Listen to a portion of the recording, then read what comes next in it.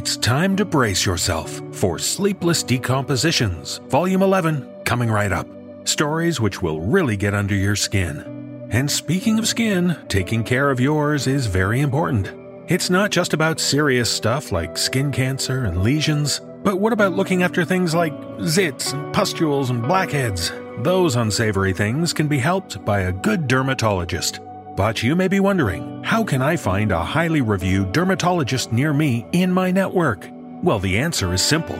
Use ZocDoc. ZocDoc is a free app that shows you doctors who are patient-reviewed, take your insurance, and are available when you need them. On ZocDoc, you can find every specialist under the sun. And after you hear this episode's first story, I'm guessing you'll be looking for a dermatologist. The good news is, ZocDoc has you covered. ZocDoc's mobile app is as easy as ordering a ride to a restaurant or getting delivery to your house. Search, find, and book doctors with a few taps. Find and review local doctors. Read verified patient reviews from real people who made real appointments. Now when you walk into that doctor's office, you're all set to see someone in your network who gets you. So go to ZocDoc.com, find the doctor that's right for you, and book an appointment, in person or remotely, that works for your schedule. Every month, millions of people use ZocDoc. Make it your go-to whenever you need to find and book a quality doctor. Pop on over to ZocDoc.com/NoSleep and download the ZocDoc app for free. Then start your search for a top-rated doctor today. Many are available within 24 hours. That's ZocDoc.com/NoSleep. ZocDoc.com/NoSleep. And now, let the horror seep into your pores. It's time for the decomposing horror.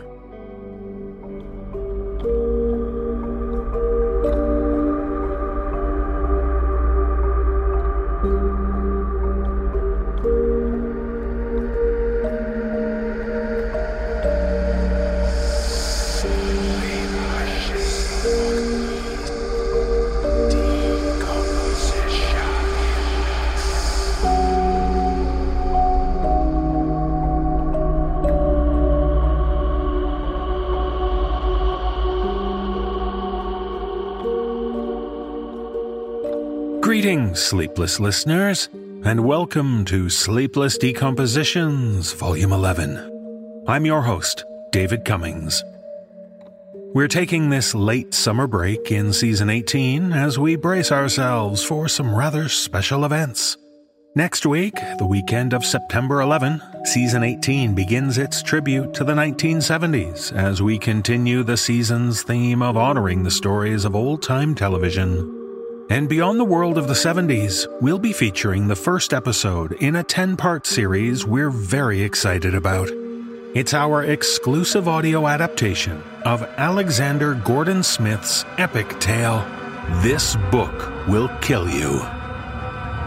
Tommy Bright thinks she's outgrown the nightmares she had as a child. Nightmares about a witch.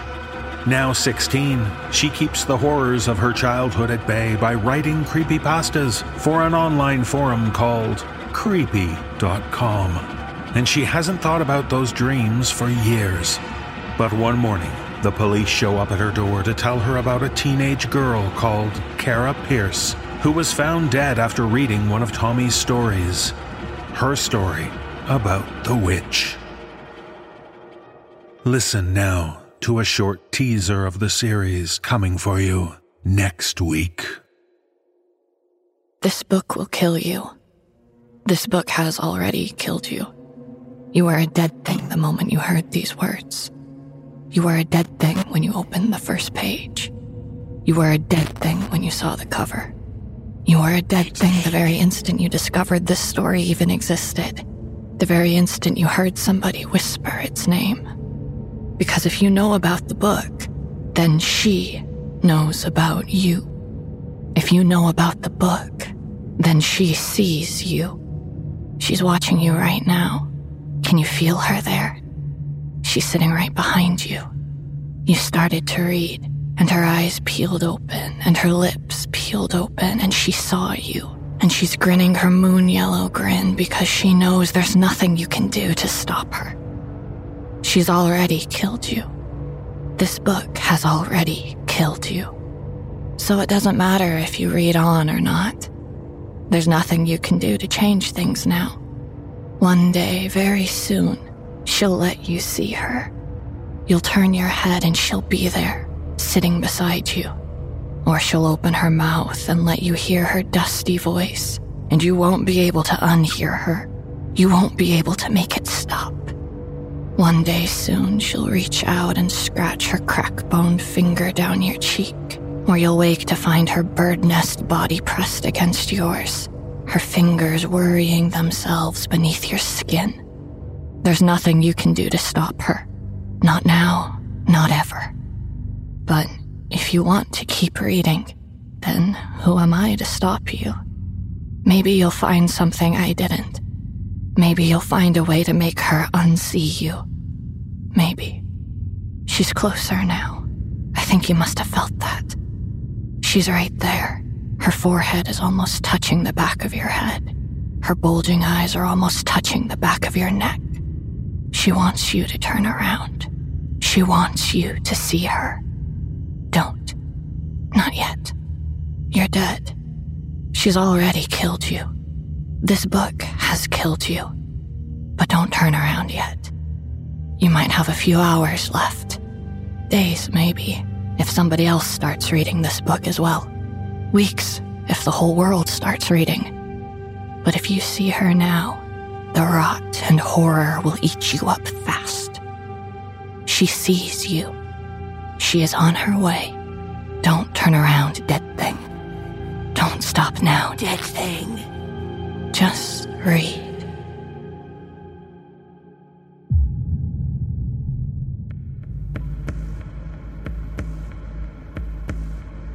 This book will kill you. 10 parts, beginning on episode 11 of season 18 of the NoSleep podcast. Don't miss it, dead thing.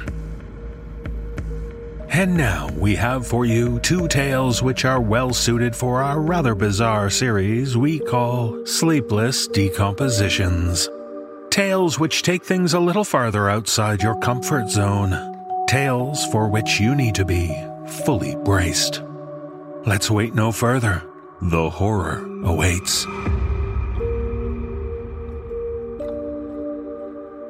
In our first tale, we meet a woman named Ethel. Ethel has developed a rather nauseating habit, but seemingly not so nauseating for everyone. In fact, there's a real TV show which she would love. Perhaps you've heard of Dr. Pimple Popper? If so, you're ready to step into Ethel's world. But as we learn in this tale, shared with us by author Al Bruno III, Ethel's, well, shall we say, addiction is starting to affect, nay, ruin her skin and her life. Performing this tale are Kristen DiMercurio and Graham Rowett. So you'd best not be eating while listening to this story. Perhaps a strong drink would be better as you listen to Days of Wine and Rosacea.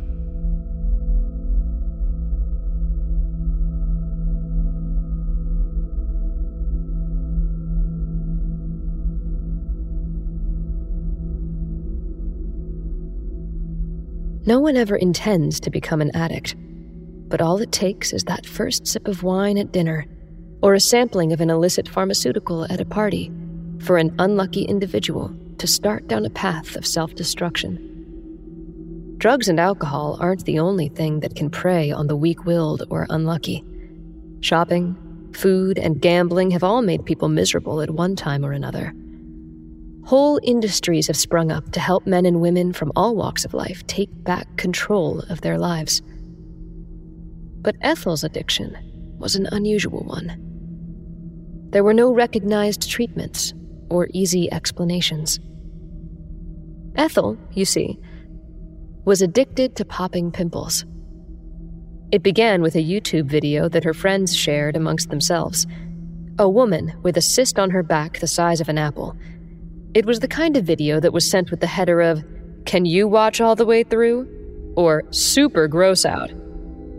The woman in the video, Ethel never saw her face or heard her name, was in what looked like a doctor's office. Hands in latex gloves covered the oversized blemish with antiseptic and made sure plenty of gauze was nearby. Then, a sharp scalpel came into view. It cut the skin, and white-yellow fluid all but burst from the wound. It went everywhere, some even landing on the camera filming the event. The person using the scalpel kept working, rolling the tip of the instrument around, coaxing more and more of the noxious-looking fluid out until all that flowed from the wound was blood. Ethel was riveted. She watched the video dozens of times. That YouTube video led to others. Link after link of squeezing fingers and lancing instruments. The videos led her to subreddits and forums, to exclusive Facebook and Pinterest pages. Watching kept her up late at night. Sometimes she never went to bed at all. She remembered being a teenager, the occasional breakouts and her mother cautioning her not to pick at her face. Compared to the other girls, she had been lucky. There were some that had hidden their faces behind the books they were carrying, who had endured insults like pizza face and worse. Everyone said Ethel was one of the prettiest girls in class. But she was 30 years old now, bored with work and marriage. The next time Ethel got a blemish, it was on her shoulder. She stared at it a long time. She had drawers of special skincare products for this kind of thing, but she decided that this time she would take matters into her own hands. Pop. It took barely any pressure at all, certainly less than she expected, and it was so much better experienced than watched. The discomfort, the sudden pressure, the release, and the lingering soreness. On some level she couldn't understand, she both heard and felt the blemish give way. Then, Ethel took to giving her husband Floyd back rubs. He certainly didn't protest. That hour or so was probably the most time they'd spent together in months. His law practice kept him busy, maddeningly so at times. When she found some ingrown hair or neglected pustule, he would ask her to not pick at it, and she wouldn't listen. Ow! She was relentless. Damn it, Ethel. It didn't matter how much he squealed or if she drew blood. To keep him from shying away, she made sure that her grooming sessions ended with sexual intercourse. To Ethel, it was a perfectly mature understanding. Floyd got what he wanted, and she got what she wanted. It went on like that for a time, Ethel sating herself with videos until a bump or blackhead appeared on herself or her husband. Those were moments she savored like fine wine. She probably could have gone on like that for the rest of her life, but Floyd had other ideas. One night at dinner, he told her that he was in love with a coworker, and he was leaving. Ethel had wondered why he'd pulled out the old suitcase from the attic days earlier, but never thought to ask. She'd never suspected she needed to. Soon enough, she was living alone for the first time in her life. Alone and inconsolable. She had friends and family close by, but it wasn't enough. She had a busy work schedule, and that wasn't enough. Finishing off one bottle of Chablis a week wasn't enough. Even the pimple-popping videos weren't enough. So, Ethel changed her diet, eating more and more fast food, more and more chocolate. She read articles with skincare advice and did the opposite of their recommendations. Then, she waited. The first few blemishes were small, little pinpricks of red that almost looked like freckles. Ethel worked at them eagerly, having grown her nails out and bought a new makeup mirror for just this occasion. Pop. Tiny but exhilarating. The discharge they expelled was thick and solid. She could roll it around on her fingertips. Pop. When the next few pimples began to show, she left them be, let them fatten up. Whiteheads grew, blackheads darkened. The whiteheads almost always went painlessly, but spectacularly, marking the surface of her mirror with speckles of yellow, white, and green. Sometimes, she would keep the pressure on until she added a spattering of red to the mix. The blackheads could be more challenging, sometimes resisting her attentions for hours at a time until they were nothing so much as swollen nubs of pain that felt far larger than they actually were. When the surface of one finally broke, it would exclude a thin streamer of pus. She would watch in fascination as the little filament of exudate twisted along her finger, and then squeeze harder and harder until something would give way, and a rivulet of blood veined with yellow and white shot from the wound. She would celebrate each of her victories of those blemishes with a glass of wine and a dab of sea breeze. Pop. Left cheek, then right cheek, forehead, then chin. She would let one part of her face fester and work at another. She learned how to cultivate razor bumps when she shaved her legs and was amazed at how resistant they could be, but made them give up their secrets. All it took was a sewing needle and persistence. Occasionally, she filmed herself, but it was never the same on playback. No matter how close she got to the camera. And Ethel never ever considered posting them. This was for her and her alone. She could imagine no experience more intimate. Late at night, when lying in bed, half drunk, with her face and legs stinging with astringent, she would wonder how much she had drained from her body this way. Drop by drop. Spurt by spurt. A pint? Maybe a gallon? She tried to imagine it. An empty carton of milk or jug overflowing with thick, putrefying liquid. She thought of the skin cells she shed every day, and the mucus that gathered in her nose, of the mites that lived on her eyelashes and the bacteria that made their homes in her gut. In the end, was that all a person was? A festering wound? A host for infections? Pop. Ethel's friends and relatives would try to broach the subject of her complexion with her. Never directly, though. They would ask if she was sick, if she had seen a doctor, or what beauty products she was using. She would wave such concerns away and change the subject.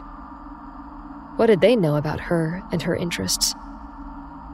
As she drifted from one party or family reunion to another, she would see more and more pitying gazes thrown her way. Ethel accepted them with a grim amusement.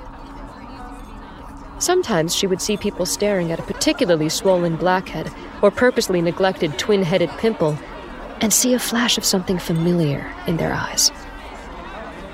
They wanted to get their fingers on those blemishes as much as she did, to feel the lumpy skin protest against the squeezing and then give way. She was never uncomfortable with these people. Let them stare. Let them be jealous. Other times, she would see nothing but pure disgust in someone's expression. Someone with perfect skin and hair that judged her and saw her as somehow inferior. With those people, Ethel wanted nothing more than to give a demonstration of her newly developed skills. To send an arc of pus sailing into their face with a single, simple gesture. But she never did that. It would have been a waste. Pop. Then she had the accident. It was a stupid thing, really. Ethel had been driving back from the grocery store when she'd become distracted by a previously unnoticed ingrown hair lurking just behind her earlobe. She knew better than to text and drive, or call and drive. She wasn't even one to fiddle with the radio while in traffic. But her attention kept returning to the blemish. One hand on the wheel, she tried to get it to go by pinching it between the fingers of her free hand. No luck. It was maddeningly resistant.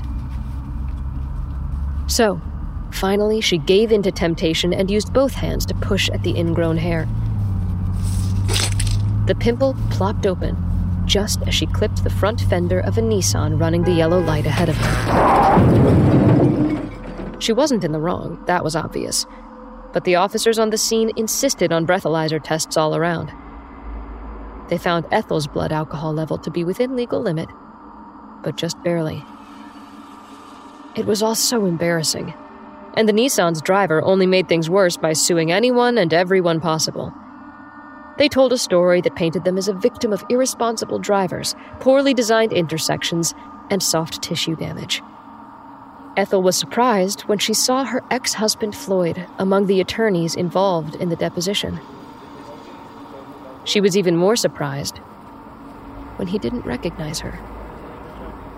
When she finally approached him after the proceedings, all his well-trained lawyerly dispassion was gone in an instant. When he spoke, his voice was loud enough that everyone in the room heard. What the hell happened to you? Those words followed Ethel home from the courthouse.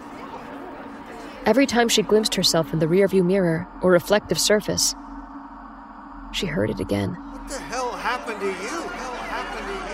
Hell happened to you?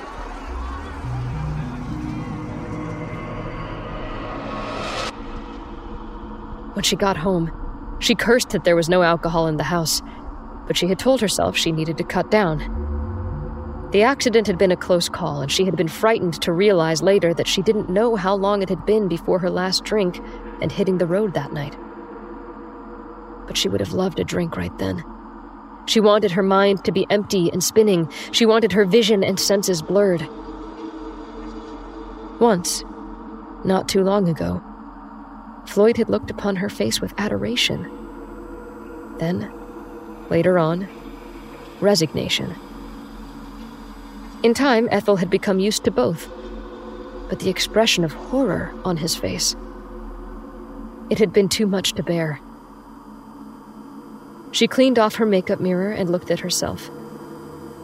Not the blemishes, old and new, not the oily patches and deep, bruised-looking pockmarks. Ethel saw herself, saw the extent of her self-mutilation. Why had she done this? Why had she become so obsessed with the act of whittling away at herself to the point that she had become unrecognizable to the man that had shared her bed for 9 years? Remembering the tiny blooms of pleasure she had taken in the act suddenly left her feeling sick to her stomach. Ethel ran her hands over her cheeks. They were ragged and eaten away. Her forehead was a ruin of interconnected scars, and her chin was a festering wound of pustules, half gone to becoming cysts. Someday, long from that moment, she would come to learn the terms body-focused repetitive behavior and excoriation disorder. But that night, the night she wailed with self-disgust and self-realization and smashed her mirror, Ethel only knew that this was more than she could take. And after all, what was one more mutilation at this point? She hooked each of her hands into claws and brought them forward. And, after a deep breath to steel her courage, drove them deep into her eye sockets with all her might. Then, she pinched. Pop. Pop.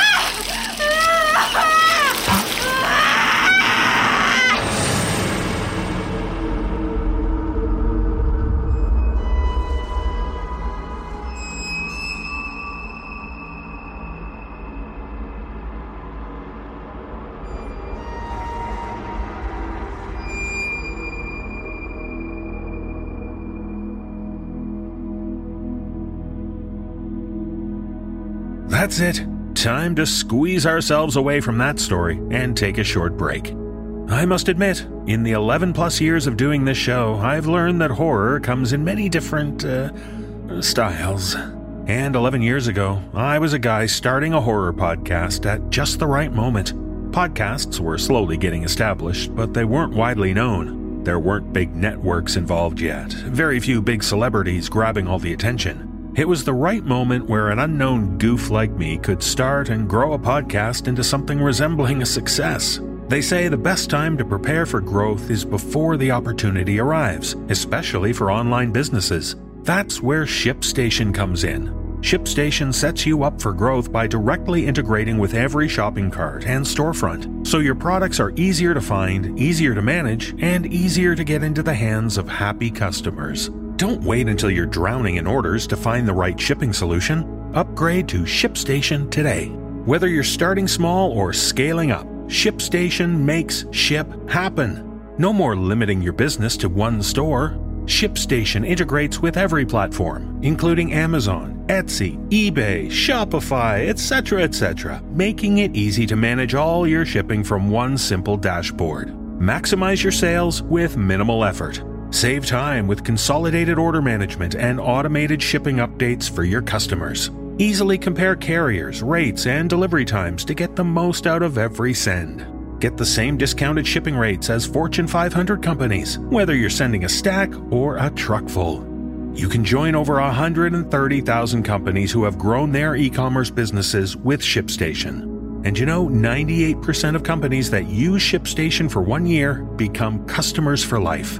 Cool companies like The Whiskey Ball, Johnny Cupcakes, and Impact Custom Mouthguards all use ShipStation. Should I start my own company selling my beard trimmings? Decidedly no. But if I did, I would use ShipStation. So listen, ship more and grow more with ShipStation. Go to ShipStation.com today and sign up with promo code NoSleep for a free 60-day trial. Start today and get set up before the biggest shipping season of the year. That's 2 months free. Visit ShipStation.com, click on the microphone at the top of the page, and type in code NoSleep. It's the right time, right now. And speaking of the right time, it's the perfect time to return to the horror. In our final tale, we meet Richard, a man trying to do good, trying to be good in a gray world kicking at his soul. And in this tale, shared with us by author Kevin Heyman, a chance encounter one night sets in motion a series of events which makes Richard start to question everything he sees. Performing this tale are David Alt, Erica Sanderson, Andy Cresswell, Jake Benson, Ash Millman, James Cleveland, Guy Woodward, Mick Wingert, Penny Scott Andrews, and Graham Rowett. So if you find yourself struggling with a dark and drab world, remember the lesson of this tale, because you'll soon learn there is a color that runs through us all.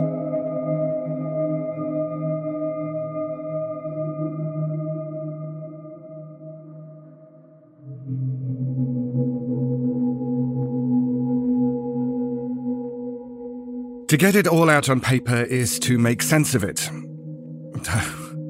I can make no promise of that. Sometimes life isn't as black and white as it seems. What I have to tell started a little while back on a Saturday night. I'd worked the best part of it because we'd overpromised a considerable batch of printed point of sale for a large retail conglomerate, and I wanted to make sure the specifications were right before the print run started the following Monday. I was tired. The work had been long and draining, and all I really wanted to do was to drop into bed and write the whole day off. But I'm a dog owner, and early nights are a thing of the past. So I'd take Max around the corner to do his business, fix myself a drink, maybe watch a little TV, and slip into bed half-whacked in the early hours of the next morning. But Max wasn't playing ball. I'd walked him around for 15 minutes now, freezing my balls off in the process, and it was perfectly obvious that he wasn't in any kind of a rush. So I'd walk him across the bridge so he could follow his nose around the picnic area. Maybe he'd take a dump beside one of the newly courting couples that park up there to consummate their relationships, play loud music, and leave behind discarded takeaway wrappers, empty beer cans, and used condoms. But we never made it that far. Sometimes your eyes dismiss the true reality of what they're seeing. I'd heard that phrase from a paramedic friend of mine, and it's really true, they do. Because I'd seen the man at least 100 feet before I'd reached him, and yet dismissed him as a locked bike against the railings, or something some idiot had flighted. Things I'd seen countless times before whilst out walking Max and never given a second glance. Today was no different, and the harsh lighting that ran along the necklace of the bridge made it even harder to identify the glum figure of a man standing the wrong side of the railings, gazing down. Not until Max started growling, hackles up. I yanked the lead back, heart pistons racing. Easy, boy. Looking back, the man became agitated and started edging away along the railings. I wish I could have thought of something encouraging to say, something wise. I didn't want to scare him into jumping, not when I shouldn't have even been there. On any other night, I'd have been at home watching football on TV, snuggled up on the couch with a drink by my side. Jesus, I would probably been in bed. It was 10:30 at night, it was dark, windy, and far too cold for standing around trying to build a case for living. And yet it seemed I had been assigned the unexpected role of negotiator, and I was tired. My eyelids demanded to close. I was probably as physically tired as he was mentally tired of his life. Get back. Stay away from me. Take it easy. My voice was unrecognizably faint in the shrill of the cold river wind. We were high up, and the wind moved with a loud, audible rasp, like the sound of sandpaper rubbed across metal. I'm not going to try anything, I swear. I just want to talk. I told you, get back. I had to think quickly. Moments like these require immediate action. Quick thinkers, bright people. They require calm, rational individuals. Brave people. Not people like me. Not tonight. I was scared. My hands were shaking. Looking down at the river below, way down there, I guessed a man would be killed upon impact. That's if he were lucky. If he wasn't, he'd be paralyzed, and that was a whole lot worse than dying instantly. The only people nearby that could help would be the teenagers making out on the ridge, and they'd be too interested in their own dramas to worry about a faint murmur coming from the river. And that's all it would be, of course, the faintest of murmurs. No chance against the rap music blasting out of their music systems while they were getting on with it. And as you lay there, screaming your unheard screams to the empty night, all the while the grasp of the thick, muddy water would be around you, ready to swallow you down to the bottom of the riverbed like the steadily sinking carcass of a dead cow. It would be a long, lonely death. And suppose you didn't drown? Suppose the strong, whirly currents took you upstream? It could be months before you were found, blackened, bones shattered, decaying in the reeds along with the empty beer bottles and dumped shopping trolleys. Maybe only the slightest part of a limb remaining, the rest gnawed away by sewer rats, feasting on souring flesh. My stomach turned. My mind swelled, but I was acting now, my hands tying Max's lead to the railings with numb, trembling fingers. I hadn't made the decision to do that, I was just doing it. Acting like a hero would. The man was watching me, growing more frustrated. What are you doing? Don't come over here! Easy. Just take it easy. I clasped the railings rigidly and very slowly lifted a leg over the side. I stayed there for what felt like a long time, looking down at the drop, frozen. Sure, I couldn't do this, but what choice did I have? This is where I was. This was the moment. And I either responded or the man died. I really didn't think there was another option. So I acted, slowly lifting my other leg over the side of the railings. I was facing the road now, holding on tightly, back toward the open drop, where, 1,000 feet below, hungry sewer rats waited expectantly. Max barked. Sit. He did. His long tongue lapped dopily at the cold air, which had turned to a white fog around his jowls, and I thought the night air had a bite far sharper than anything his meager fangs may be capable of. I was digressing. Realizing I would never be ready, I forced myself to turn, feeling the full force of the wind against my face. And it was cold. Painfully cold. I mean it! Don't come any closer! I just want to talk, that's all. I was edging my way over, little by little, inch by inch, my feet held up only by the smallest iron flange which ran along the base of the bridge, and my legs were stiffening beneath me. My throat and heart felt like they may pop at any moment. Imagine that, if my heart gave out there and then and I just dropped stupidly down to the river like a child's rag doll. I guess that way it really didn't matter if one was to die upon impact. I need to get closer. I'm having trouble hearing you over the wind. Stay back! His body arched over the drop with only the tips of his fingers holding him in place. I moved a few more steps along the railings, close enough now to see tears in his eyes. The man had very short, cropped hair, greying a little, and was wearing a well-fitted suit with a black tie. His skin looked almost blue in the light of the moon, and I could see lines under his eyes, stress lines, I guessed, and those tears seemed glued to them. On the railing to the side of him was a mobile phone, and I felt suddenly annoyed with myself for not keeping my distance and dealing with this by making a direct call to the local police. But as I've said before, I'm not a quick thinker under pressure, and I was tired. He didn't like me looking at the phone. Take your eyes off that! Look ahead! I did as I was told and turned to face the full coming wind, but not before getting another glance at his face. I think I wanted to know if he really was intent on jumping or not, but if he wasn't, there were no clues. The tears, the ones stationary in his eyes, were also in mine, the product of the strong driving wind which forced the skin around the eyeball's back, pushing the tears not down the face as you would expect, but across the face, to the place you sit your sunglasses in sunnier days, above and behind the ears. And the chill that came with that wind was, in a word, unbearable. I was watching car headlights in the distance. Most of those sporty, pimped-up cars had driven off, but a few remained, determined that their night would go on longer. I had the sinking feeling that my night was going to go on a lot longer, and decided to take another small step closer, whereupon his eyes sprang suddenly open. What are you doing? I told you, get back! Just hanging around for a chat.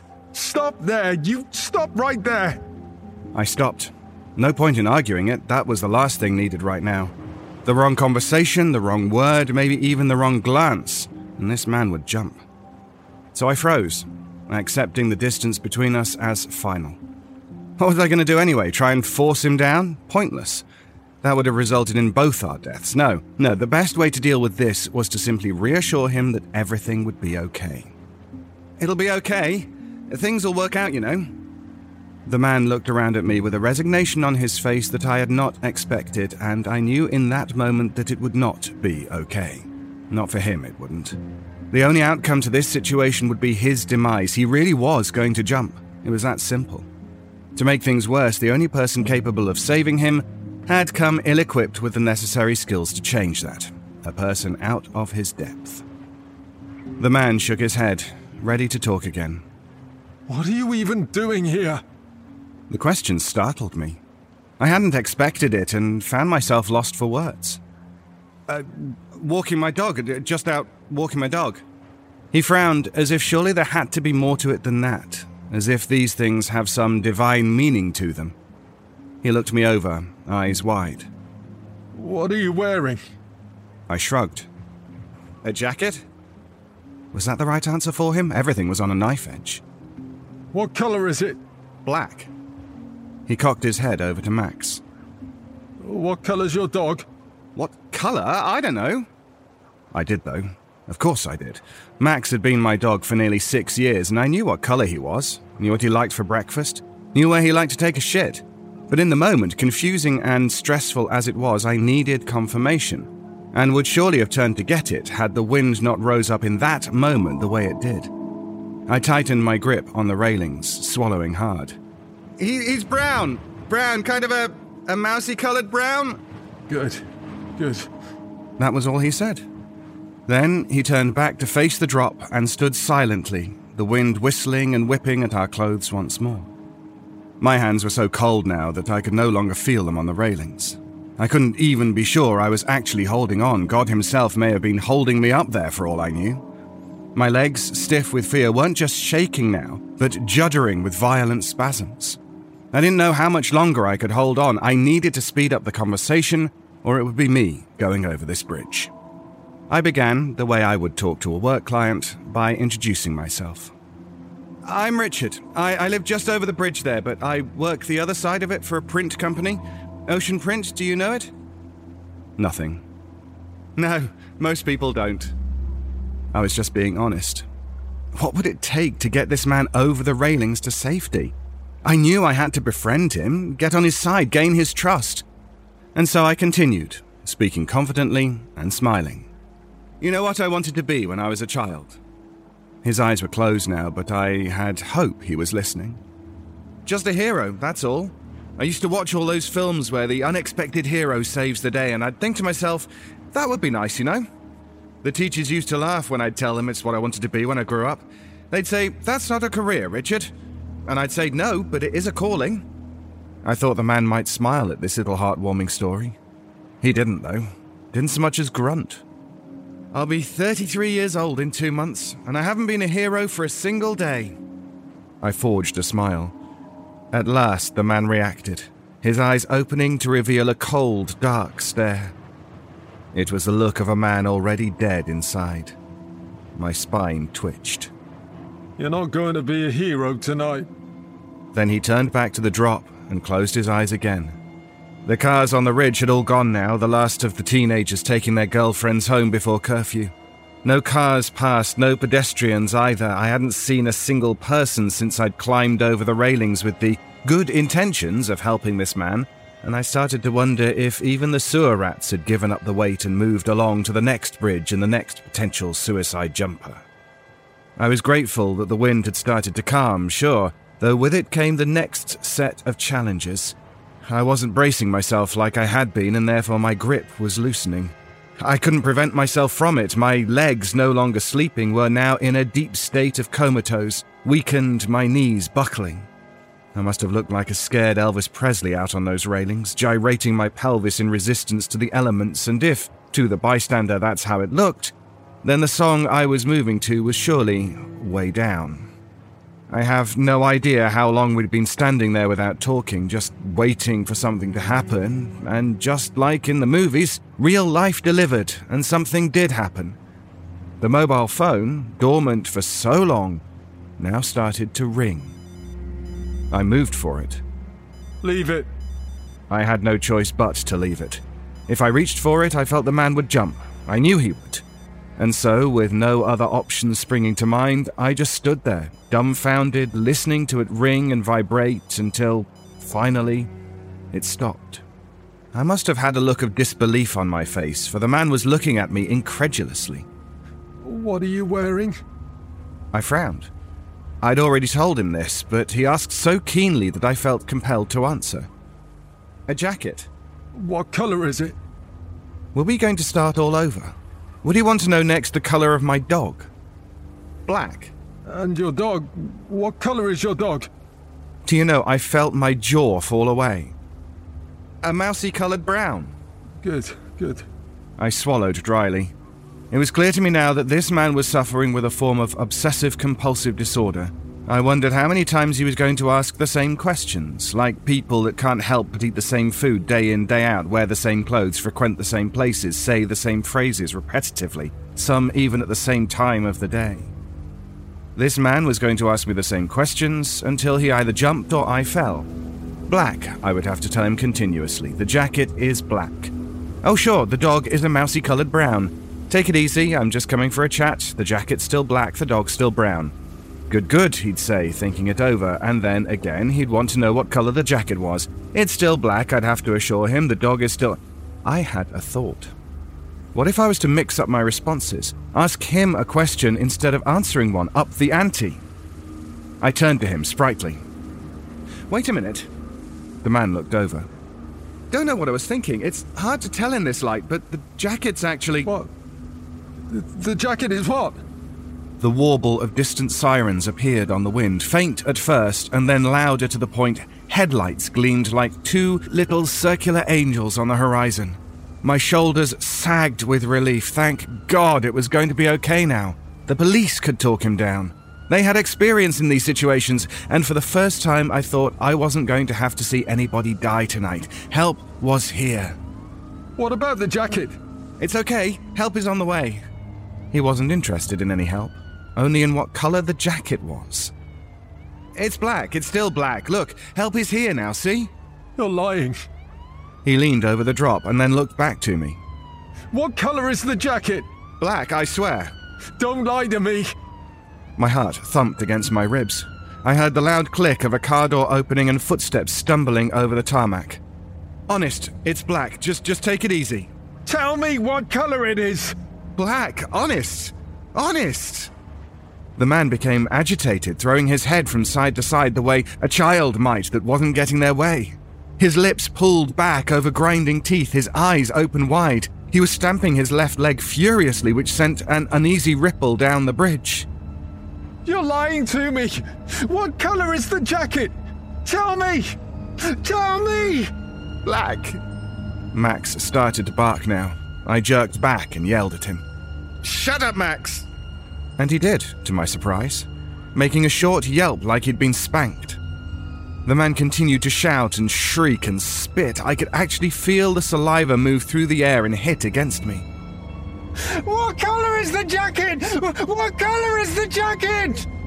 He raged over and over, face pulsing, eyes bulging, arms tense, legs stamping. And my heart wasn't just thumping now, but pounding like a wild, caged animal. Take it easy. It was the policeman. Thank God he was here. It's okay, I told him. Just help me over, would you? I can't feel my hands any... My foot gave way. I felt myself falling helplessly, my heart lurching up in my throat. There was no life flashing before my eyes like it's supposed to, just the certain clarity that the short, insignificant life I'd led until now was over. I would never be a hero. Then a hand reached out and gripped at my shoulder. Jesus Christ! I clasped at something, anything I could, a sleeve, an arm, a handful of jacket, hair, anything. I've got you. Don't let go! I won't. No way. I clung to his arm and tried to pull myself up it, but it seemed an impossible task. My weight seemed to have doubled with weakened arms. Use your feet. Try and find the rail with them if you can and pull yourself up. I did, scuffling the soles of my brogues until eventually they found the iron thread again. I lifted myself onto it, knees shaking with fear. Then I straightened myself up. I was hugging the policeman now, I realized, squeezing him like two lovers on a moonlit bridge. It's okay. I've got you now. I've got you. The comfort from the policeman's voice drowned out the maddening ranting which persisted just a few feet up the railings from us.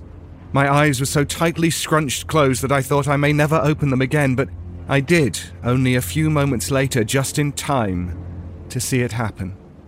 I saw him in apparent slow motion. Perhaps that's how it is when you see a man leap to his death. I watched him fling himself off the bridge with all the grace of an Olympic diver from a high diving platform, shouting something on his way down to that murky river, the river of hungry sewer rats, way down.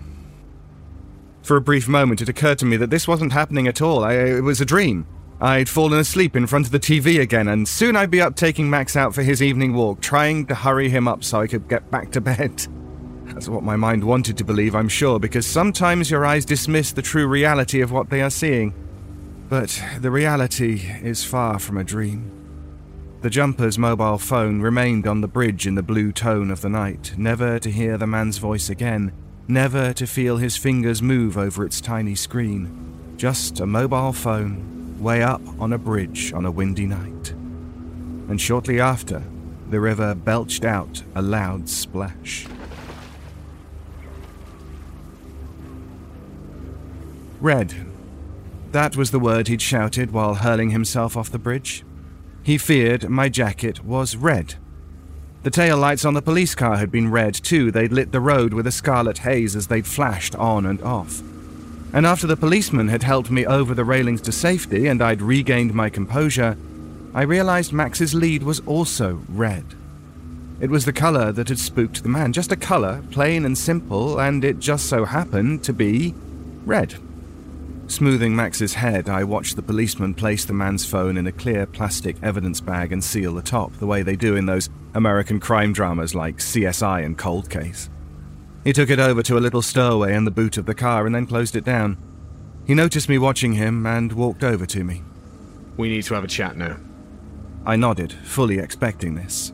He took out a small black notebook and a pencil from his pocket. I'm gonna need to write all this up, you understand? Sure. Or maybe just start at the beginning. I did. I told him everything, how I'd worked late, how I'd taken Max for a walk and stumbled upon the man on the bridge, and how, if he hadn't been passing when he was, I might be dead. He grinned uncomfortably when I said that and looked up from his notebook. You know, tonight's been pretty strenuous. I know a really good trauma therapist that, if you wouldn't mind waiting around for, might be worth speaking with. I don't need a therapist, just a good night's sleep. A trauma therapist. Now he put a hand on my shoulder. Shelter trauma. And with the greatest of respect, I think it would do you some good to speak with her. He twisted his head back to look at the full length of the bridge. Seen too many dark nights up here. Stick around, would you? Speak with her, for my sake. I shrugged. Okay, I'll wait. I was sitting in the back of the police car when her blue Suzuki Vitara pulled up around 20 minutes later. The policeman, who'd waited for her arrival by fiercely rubbing his hands together to keep out the cold, went over to greet her. A light rain had begun to fall while the two were talking, and droplets started trickling down the window, making everything outside a shifting blur of colour. But with head pressed to the window, I watched her get out of the car, a tall and slim woman with shoulder-length brunette hair, and engage in conversation. She was wearing a long beige mac down to her knees with dark trousers and black-heeled shoes, and she was young, mid-20s, not at all what I had expected. Finally, their conversation had come to an end, and the policeman nodded once in my direction. I heard the therapist speak as she approached the car. I should go and talk with him now. That's when I realized I knew her. Had even had a conversation or two with her. They had both taken place at the hospital my mum's treated in. I even knew her name, Hannah, and chatting to her again, even though I was drained both mentally and physically, seemed quite pertinent. I felt if I was going to speak with anyone right now, strangely, I was pleased it was Hannah. She got into the car, making a whoo sound as if to demonstrate the power of the wind in one quick sigh, and then wiped a handkerchief across her brow.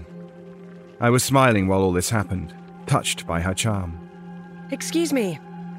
How are you then, Richard? Richard? She remembered my name.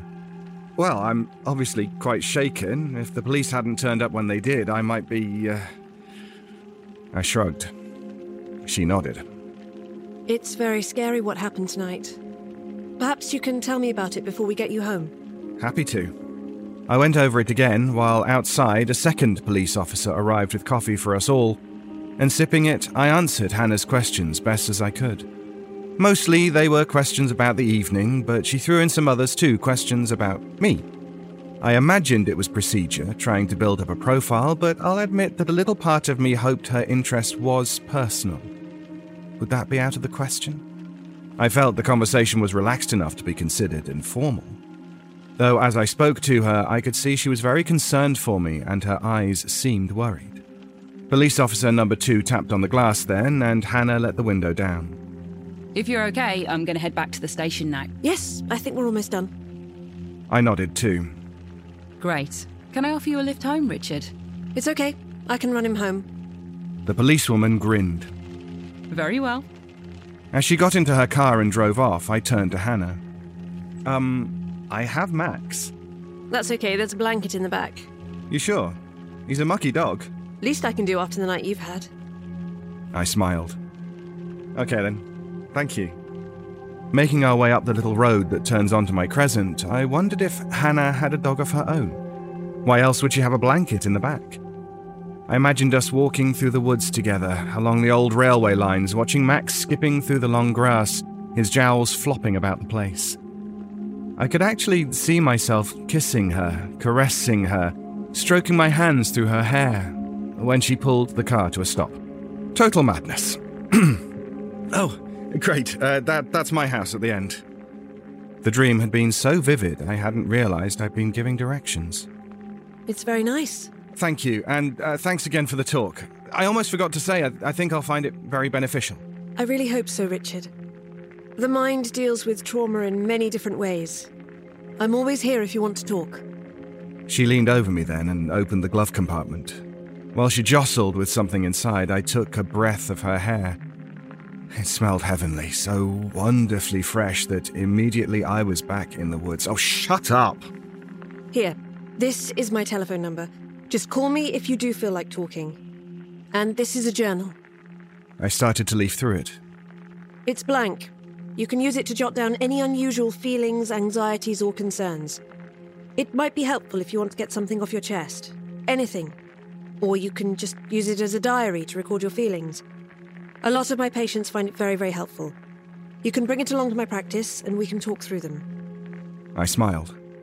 Thank you. That's very kind. If I have any unusual thoughts, I promise I'll fill it out.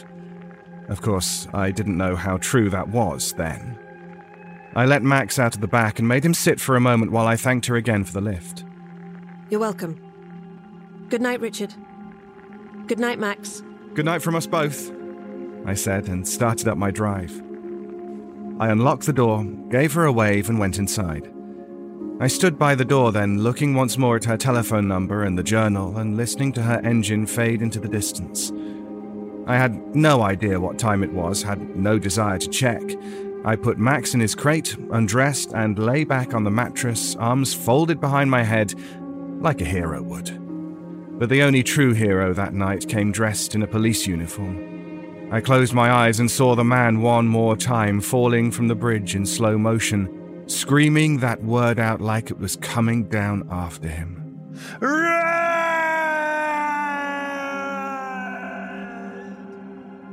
It was the horror in his voice that kept me up, the absolute fear. I don't remember falling asleep. More likely, the blackness of slumber washed over me. I got up late, of course, Max's whining eventually getting the better of me, though I fought it for some time, burying my head deep in the pillows. First thing I did was open the front door and let him out. I didn't have it in me to take him for a walk just yet, so I just whistled and out he came, running across the front lawn, over the road and up to a fence that acts as a barrier for an old unused power station. He cocked one of his legs and made an interesting M-shaped piss stain, not unlike the McDonald's logo. Then he came running back in, wanting breakfast. I stroked his head as he passed, shut the front door, and followed him into the kitchen. Pouring his dried biscuits into his bowl and setting it down, I started thinking about the night before. What was it about the colour red that scared the man so badly? Bad enough that he would take himself up to the bridge to end his life. It was just a colour, after all, wasn't it? How terrifying could it be? It dwelled on my mind as I went about my morning routine, and by lunchtime I wondered if maybe I had the answer. Sitting in front of the TV, not really watching, it occurred to me that red is ubiquitous. It's the one colour that is totally unavoidable. Take the morning as a case in point, as Max licked his bowl sparkle clean around the kitchen floor, and I made myself some toast and coffee. There was a little red light on the machine that came on when the water was hot and ready for pouring. Placing the bread in the toaster and depressing the lever made another red light appear. There was a red light in the shower, and even one that flashed at the end of my toothbrush as I cleaned my teeth, signifying I was pressing too hard or that the battery was running low. I was never sure which. Lazing in front of the TV just before lunch, my attention settled on the red light flashing at the end of the controller each time I changed channel. Red was everywhere, and if you feared it, you had yourself a big problem. Imagine having a fear of rats and being constantly overrun by them. Finding them in your drawers or in your socks or in your cereal. It would be totally overwhelming given time and would start to wear on you. I could understand that. I hate rats. They're scary creatures. Some come as large as cats with little black beady eyes and razor-sharp yellowing teeth that can eat through just about anything. Timber, wires, human flesh, anything. Red is just a colour. Nothing to get concerned about. It doesn't stir up fear the way a creepy crawly might. Well, not in me anyway. I couldn't relate to the danger element or truly understand why someone might have such a problem with it. It seemed irrational to me. That said, I couldn't tell you what it is about the red cape that makes the bull want to charge at it either, but it does, doesn't it? Man, it wants to impale that cape onto its horns and stamp the damn thing into the dirt until there's nothing left but shreds of red cotton poking out of the dusty ground. Yeah, that's what it wants, all right. I spent the afternoon in the hospital watching another light. This one blinking, thank God, to my mother's heartbeat. And the things I had expected to see as red, her lips, for example, were blue. The bag of blood that sometimes hung over her on a silver stand and running down a thin tube into her arm was now a bag of clear fluid. Even her usual rosy cheeks were the effete grey of ash. All the wonderful red drained from her face as if someone had pulled the plug on it. I was able to ignore it and spoke to her fairly cheerily. I read her some more of the book she'd started before the accident, hoping she was listening. Hoping she enjoyed it, though it was hard to tell. She seemed so vacant that it was almost as if she was standing on a bridge somewhere deep within the confines of her own mind, just thinking her life over and waiting. Waiting for the right moment to jump. Monday. I got to the office early. The large retail conglomerate, the one I can't name for legal reasons, they're one of the big 5 supermarket chains, I can tell you that, were due to receive their order, and I wanted to make sure everything was right. I'd won this contract. It took me the best part of 2 years to finally get the deal done, and now that I had it, I didn't want to fall at the first hurdle. A contract like this for such a small company as ours is really quite significant. It's enough to keep us in business for years, and I was proud of it. The first thing I did, even before switching my computer on and checking emails, was to call down to the shop floor. I had a bad feeling that the machines weren't going to be working, or something had delayed the factory team from showing up, or maybe there'd been a jam and the paper damaged. But the phone was picked up, and I was reassured that everything was going to be fine, that my order was ahead of schedule, and for God's sake not to worry. I was happy enough with that response and got down to the business of checking my emails, while around me the rest of the office staff filed in one by one. James, my co-worker, a young, likeable guy, particularly to the girls in the accounts department, bid me a good morning as he sat down at his computer on the desk directly behind mine. Morning. I've just popped into the shop floor. Everything's going well in there this morning. Nice to see them doing some work for a change. I know. I called down about an hour ago. They hope to be finished by midday. 11:30, they just told me. I'll believe that when I see it, James. They're pretty confident, Rich. They've been in there all night, you know.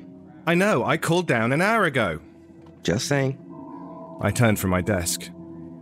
Sorry, don't mean to snap. It's just been a few long, stressful days. That's all right. You're a busy boy. He picked up the card lying face down on his desk. Hey, do you want to keep this, or should I take it down to recycling?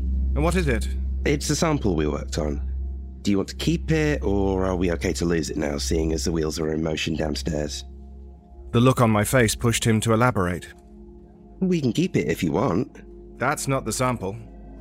He screwed his face up and twisted the card back for another look. Sure it is, Rich. No, it's not. The text is wrong. James, now inspecting the cardboard sample more closely, was unable to see the mistake. I put him out of his misery. The text is red, for God's sake. The customer was very specific that the colour must be USAFA blue. We worked on them most of the night. Jesus, what's the matter with you? James swallowed dryly. I'm sure this is what we were working on Saturday night. Why else would it be on my desk? I don't know, you tell me. He shrugged. I don't know. It's obviously an earlier sample, wouldn't you say? He shook his head. I only made up 2. This one and an identical duplicate. That's what I gave to the factory guys. If it is James, then they're doing the whole consignment in the wrong colour and you can kiss goodbye to the contract. I was expecting James to break with sudden laughter and reveal the gag. Instead, during the awkward silence, I watched his face flush an unsightly rouge. I turned, grabbed the phone, and punched in the numbers for the shop floor. Ken, what colour are you printing the text? What? Who's this? It's Rich from upstairs, Ken. We think there's been a cock-up. What colour are you printing the text on the POS? Red, for Christ's sake. I've told you not to worry. We've got it all under control down here. We do know what we're doing, thank you very much. The phone went dead. Red. There was definitely a smirk on his face as he pointed at the computer screen. See? James spoke more for the crowd that had gathered around his desk than for my own benefit. The colour is marked as red. I shrugged it off. That doesn't prove anything, only that you've got it wrong on your computer too. No, these are the specifications you emailed me. Check your outbox. I didn't need to. I know I had marked them as blue, USAFA blue to be precise, but I fancied winning a small victory all the same, especially now that we had half the office nosing in on our conversation. So, smirking a little, I moved through the crowd to my computer. Their eyes followed me as I leaned over the keyboard and fished out the email. I made an audible sigh as I found the one I'd been looking for and double-clicked the subject line. It opened up on the screen and I enlarged it for the audience and scrolled down to the necessary section. Colour, I said, an element of gloat in my voice. It was important to establish that this mistake wasn't my doing. USAFA blue. I couldn't finish. Even if I wanted to pretend that's what it said was on the screen, black and white, large as life, in bold text, red. No doubting what was written there. Red pigment, RGB 2382846, CMYK 1 0.477 0 0.376. I felt warm, all of a sudden hot. Maybe the sweat broke out across my brow instantly. The mistake was mine. How I had confused the customer's instructions was beyond me, but I had. I'd cocked it up well and truly. No, that wasn't right. I remembered the conversation and that wasn't how it went. I had to think. How could I prove the outcome of a conversation that had taken place over the phone? The answer was staring me in the face. You see, whenever I seal the deal with a customer, I make it very clear they are to fill out a brief and email it over to me, which they had done, and it was this that I was seeking now. Searching more erratically than I had at the first email, thrusting the mouse about the desktop in jagged strokes. I found it, sitting in my inbox amongst the other mail, and once again I opened it up in front of the spectators, growing dramatically in numbers by the minute, it seemed. Soon the whole office would be here to see the great fiasco that was unfolding. It was almost a relief now, seeing the same colour consistent with all the other emails and samples, red again. It couldn't be wrong. At least the customer was getting what had been agreed. It was me that was mistaken, and I could see that now more clearly. I'd been working too hard, damn it. Had got myself confused. And when the CEO came over and asked if everything was all right, I told him that it was, because it was all right, wasn't it? Everything was fine as far as the customer was concerned. They wanted their product in red text, and red text they were getting. The printers were up early doing what they do best, and ahead of schedule no less, and it was all right. It was absolutely fine. The job was a good one. Keep the customer satisfied, isn't that the way? Good. Do you think we could all get back to our desks, then? The crowd faltered away, and with them I sensed a great deal of the confidence and respect I'd built up over the years go with them. The CEO nodded once at me and went back to his office, probably thinking I'd shared a joke email with him or something along those lines. James stayed behind me, though, no doubt ready to pounce and get his 2 pennies worth. He didn't, though. He just stood there for a moment without saying anything. Then a puzzled grin formed on his face. Is everything okay, Rich? I guess so. I think I must have made a mistake, that's all. I'm only human. Part of me then wanted to go searching through the waste paper bin to see if any notes I'd made whilst on the phone were still in there. I resisted it, though. Perhaps James could see that such a resistance was taking place in me, because he nodded at me and said, Do you want to go get coffee? I think I can arrange the courier if you want to. What I wanted was to stay and do that myself, but I could see he was genuinely concerned for me, and probably he was right. I needed that coffee. If that's okay, that would actually be nice. Of course. I sat in the empty cafeteria, staring through the blinds at the car park, sipping coffee. It was lukewarm and bitter tasting. From the kitchen, I could hear the chef preparing the lunch menu, muttering and clanking pans. Outside, it was a grey morning, no rain, yet no sun either. It was the type of morning, I thought morbidly, that one might walk up to the nearest bridge and contemplate throwing himself off. On the table to my side was a folded newspaper, and I wondered if there might be an article on the man that had jumped off the bridge. But as I reached over for it, I saw that it was a national tabloid and decided to leave it. Large jugs and a biased political opinion would be all that rag could offer. I sat there, coffee in hand, looking out of that window, happily allowing my mind to drift. Not thinking about what colour ink was being used on the factory floor or what I had or hadn't written in an email. It was almost peaceful in that empty cafeteria, until a sharp clatter rang out from the kitchen, followed shortly by the chef's loud cursing. I smiled and went to take another sip of my bitter coffee, and that's when I noticed it. The coffee cup. It was red. I hadn't realized when I placed my money into the vending machine that it was no longer a Starbucks self-serve. It had been replaced with a new machine of a brand that I had not heard of before. The paper cups were now red, not white with a two-tailed mermaid in a green circle. Interesting. How long had I been sipping this coffee, believing it to be Starbucks, when in fact I was drinking some other product entirely? When the chef came in, stressed and pushing a trolley of made-up sandwiches, I went over and asked her how long the new machine had been there. She glanced over at it while starting to pack the sandwiches into the fridge.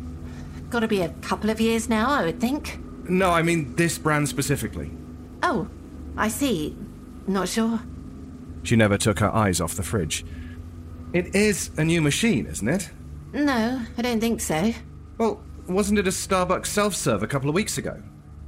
She shook her head. Not to my knowledge, it wasn't. There seemed to be more urgency about the way she was stacking those sandwiches now. All right, not weeks, I get lost in the work sometimes. Let's say months. Was it a Starbucks self-serve a few months back? She dropped a tuna sandwich to the floor and cursed it. The pack split open, but the sandwich stayed in and there was no mess on the floor. I waited for her to repackage it before repeating the question. Look, it's the same goddamn machine as it's always been. Ever since I've been here, anyway. I nodded.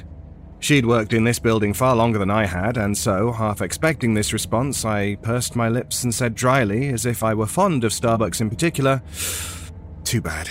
Too fucking bad." Before leaving the cafeteria, I searched one of the large green bins by the door. I wanted to see if there were any old Starbucks cups in there. What I found was a bunch of squashed Coke cans, orange peel, plastic sandwich packets and used tissues. And of course there were coffee cups, lots of them, and all red. I was back at my desk now, computer screen facing me, keyboard just the right distance from my fingertips, chair perfectly positioned for work. But work I could not. Not with the faces peeking over the monitors to see what I would do next. I knew they were watching. I didn't need to look up to confirm that, but when I did momentarily to check the time on the big white wall clock at the end of the office, I noticed Claire from the sales department staring. When she saw me spot her, she turned back to her computer screen quickly, face blushing. She wasn't alone. They were all beginning to show their true colors. The sales team, the marketing team, and even the girls in accounts were watching me now. I knew that. I knew something else, too. To confirm my curiosity, I took a little walk from my desk across the office. I stopped at the water dispenser, filled a plastic cup with water, drank it down, and tossed the cup to the bin. Then I went back to my desk and sat down. It was all the confirmation I needed. During that short walk, I saw that they were all wearing red. Red was not a color one was usually accustomed to seeing at work, and granted it wasn't in the form of anything as blatant as, say, a red dress, for example. But look closer and it was there. Whether it was red tights, a red shirt, red trousers, a red blouse, one girl was even wearing red stiletto shoes, if you can dig that. It didn't matter how subtle. Red was everywhere. James may well have been the only employee not wearing red, other than myself, that is. Though being positioned at the desk behind me meant that to confirm this, I would have to twist my head around a full 180. I did, and when he clocked me, he smiled. I returned the gesture. But I had got the information I needed. He wasn't wearing red. I was sure now. We were the only two employees in the entire office that seemed to be red-resistant. Unless, of course, he was wearing... I deliberately knocked a pencil to the floor and bent over to retrieve it. It rolled a little way under my desk, but that was good. Reaching down from the chair and casting my glance back, I could see just far enough under his desk to make out his black leather shoes, polished pristinely to a high gloss. I stretched a little further and came back up with the pencil. I held it out for him to see that I had got what I bent down for, and even made a little note on my pad for added authenticity. I wrote red socks because that was what I had seen. I had caught just the slightest glimpse of them as I came back up, but there was no doubting it. He was wearing red socks. And the big white wall clock, the one hung high that watched over the whole office while we worked, that was now red too. I took a walk at lunch. I needed to. I felt like I might be losing it. Some fresh air was what I needed. Yes, good old-fashioned fresh air would fix this. And it would do me no harm to get away from the office and all those other employees. I walked into town, something I would usually always do on a Friday, to go to the sandwich shop and get myself a tuna mayo on rye bread. I didn't fancy that today, though. Instead, I just wanted a coffee, a Starbucks coffee, and I wanted it in a white cup with a double-tailed mermaid and a green circle printed on it. Too much to ask? apparently. The Starbucks shop was gone. What? In its place was a Costa coffee. I couldn't tell the coffee apart, but I could, very easily, the logos. What had once displayed the words Starbucks Coffee in green text on a black signboard now read Costa Coffee in white text set upon a board that was red. Red! Both may appear equally as grabbing as the other to the untrained eye, but not to me. It's my job. The bank had changed too. I've been a loyal customer of Lloyd's for as long as I've held an account in my name. The reason for this, very simply, is the branch had a face in town. It made banking easy. I used to go in with my mum as a kid and cash my birthday checks. She was very passionate about saving. So as I walked past that part of town and found that it was now a Santander, I was stunned. I stopped in my tracks. Like the Starbucks and Costa dilemma, the shop had now changed from green to red. Green to red, like a traffic light ready to halt all oncoming traffic. Green to goddamn red. It wasn't the only shop that had changed. The William Hill betting shop was now a Ladbrokes betting shop. The same shop in principle, but of course, with one fundamental difference. It was now red. The Subway was now a KFC. The W.H. Smith now an Argos. Need I go on? In all but a few cases, it seemed as though the whole town had turned red. I saw red buses, red postboxes, red traffic lights, red signs, red fire engines, red cars, red alarms, red phone booths. Things I'd never looked twice at before, and now I was seeing them. There they were, all conspicuously red. I saw pedestrians going about their daily business dressed in red clothes, a red coat, for example, a hat, the odd red handbag. I saw two kids chatting as they moved down the street, drinking their fizzy drinks. Their cans, of course, were red. It was unavoidable. I felt trapped by it. My head started to feel heavy and I felt physically sick. My breakfast was ready to come back up. I was starting to see what the man on the bridge had seen, red everywhere, and Jesus, it was terrifying. I steadied myself against a shop window and, catching my reflection, saw that my face was as flushed as the red sign over that coffee shop window. I had to get a grip, take a deep breath. I was becoming hysterical. Red is just a colour, I told myself. Nothing to get all worked up over. Breathe, you idiot. All I could think to do was remove myself from the problem and get away from it, but getting away from anything red wasn't easy. Just try it sometime. You'll find it's virtually impossible. I almost did. I started back for the office, head down, striding, but the thought of seeing those red double doors that led into the reception area, or the other employees with their red shirts and ties and dresses, no way. I couldn't bear to see those red socks again, or the wall clock, or more of those coffee cups. Forget it. I turned for home. In that moment, there really was no other option for me. That morning, I'd taken the early bus to work. Not a red bus, of course. This one was white with a purple rim running along the bottom. But somehow I knew that if I waited, the one that would turn up to take me home would have to be a bright red double-decker, and I couldn't bear that either. So I hailed a taxi. I saw one ambling along the high street with its orange light aglow. It was the traditional black type with the taxi sign above the front window, and that was good enough for me. I waved for the driver's attention and waited for him to pull up. I saw before I climbed in that there was nothing of red inside. Good, and the driver was dressed in a white shirt with a navy sweater over the top. Better. The one thing I've always liked about taxi drivers is that they drive with intention, with speed. There's no waiting around with them. I gave him the address with my head down and trusted him to get me there. Fastest route and pedal to the metal.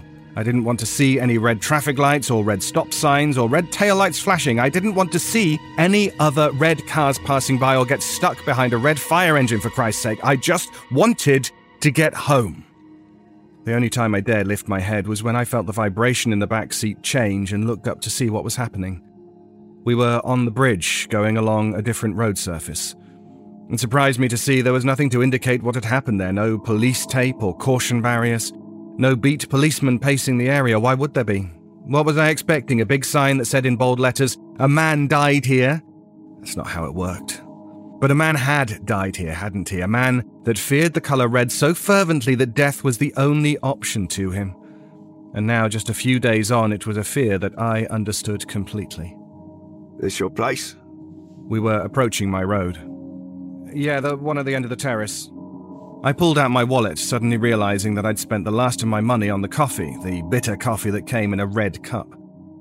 No problem, the sign on the dashboard read, "We now accept card payment. Welcome to the 21st century." I found my green Lloyd's debit card, the one issued from the bank in town that was no longer there, and saw that it was no longer green. The card I plucked out was red. Santander was written across it. I stared at it, shaking between my thumb and forefinger. The driver, seemingly unaware of this revelation, took it from me, held it to his machine while it received payment, and then handed it back. Thanks.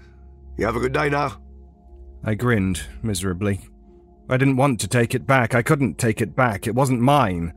But I found myself taking it back. Slowly, yes, sheepishly, of course, but taking it back all the same. I was holding it at one corner as if it were a dead sewer rat I'd found stinking out the place. I'd found a dead sewer rat in the house once when I plied up the bedroom floorboards to do some rewiring, and indeed I had handled it in this manner, walking it down to the green rubbish bin at the bottom of the drive and tossing it aside.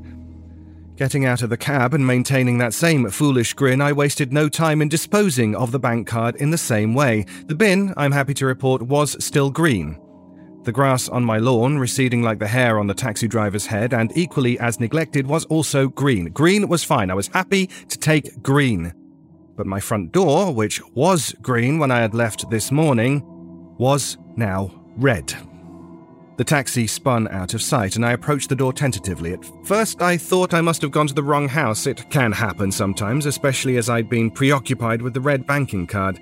But looking around and checking my surroundings, I could see I was not mistaken. This was my house, and it was my red door.